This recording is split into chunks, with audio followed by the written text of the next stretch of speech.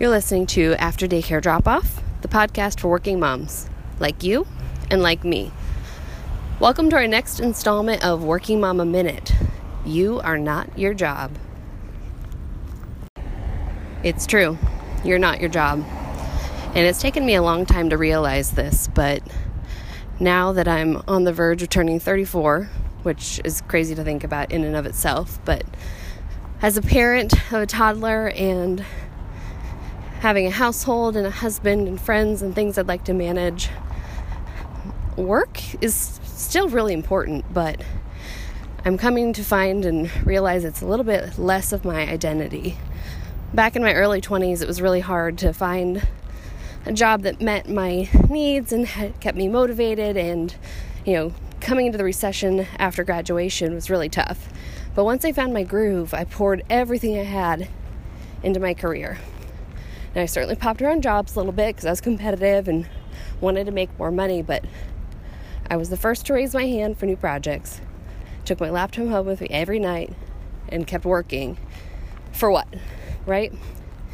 I have a great career and things are decent, but as my life gets fuller with more things, it's harder for me to really piece together where I am. Because I always expected that I would have this driven career and be able to be kicking ass in every facet of my life, but quite frankly, that is not the case. I oftentimes fail at work and at home, and like I've talked about before, with patience with my daughter and giving her that space she needs to be too. But the more I speak to women that are at this similar point in life, we're all there.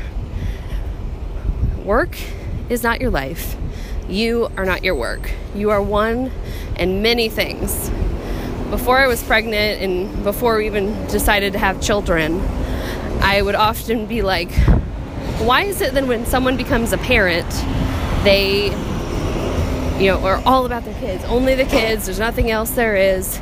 They're a person, so I am Natalie, but I'm also a wife, a mother, a friend, a professional, a reader, a random home project doer, and all of these other things that are big and little and medium and anywhere in between. So I want you to take a minute today and give yourself a break. If things at work haven't been going so great, let it go.